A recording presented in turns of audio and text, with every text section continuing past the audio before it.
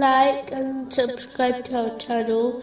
Leave your questions and feedback in the comments section. Enjoy the video.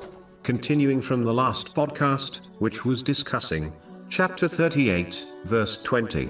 And we strengthened his kingdom, and gave him wisdom and discernment in speech. Specifically, it was discussing a narration found in Sunan Ibn Majah, number 1081, which advises how to gain blessings in provision, divine support, and an improvement in one's condition and state.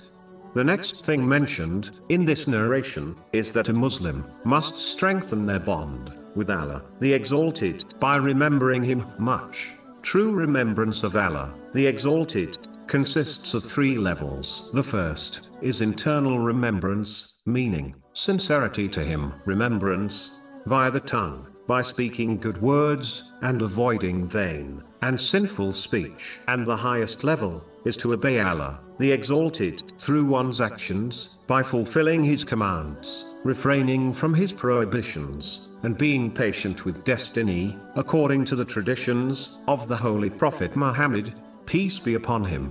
The final thing mentioned, which leads to the blessings mentioned earlier, is giving much charity, both hidden and open. This includes both the obligatory and voluntary charity. It is important to note, this means giving charity according to one's means, whether it is a lot or little. Allah, the Exalted, does not observe quantity, He observes and judges actions based on quality, meaning one's sincerity. This has been indicated in a narration found in Sahih Bukhari, number 1. This leaves Muslims with no excuses but to give charity according to their means. In addition, it is important to give charity regularly, instead of once in a while, as regular deeds are more loved by Allah, the Exalted, even if they are little. This has been advised in a narration found in Sahih Bukhari, number 6465.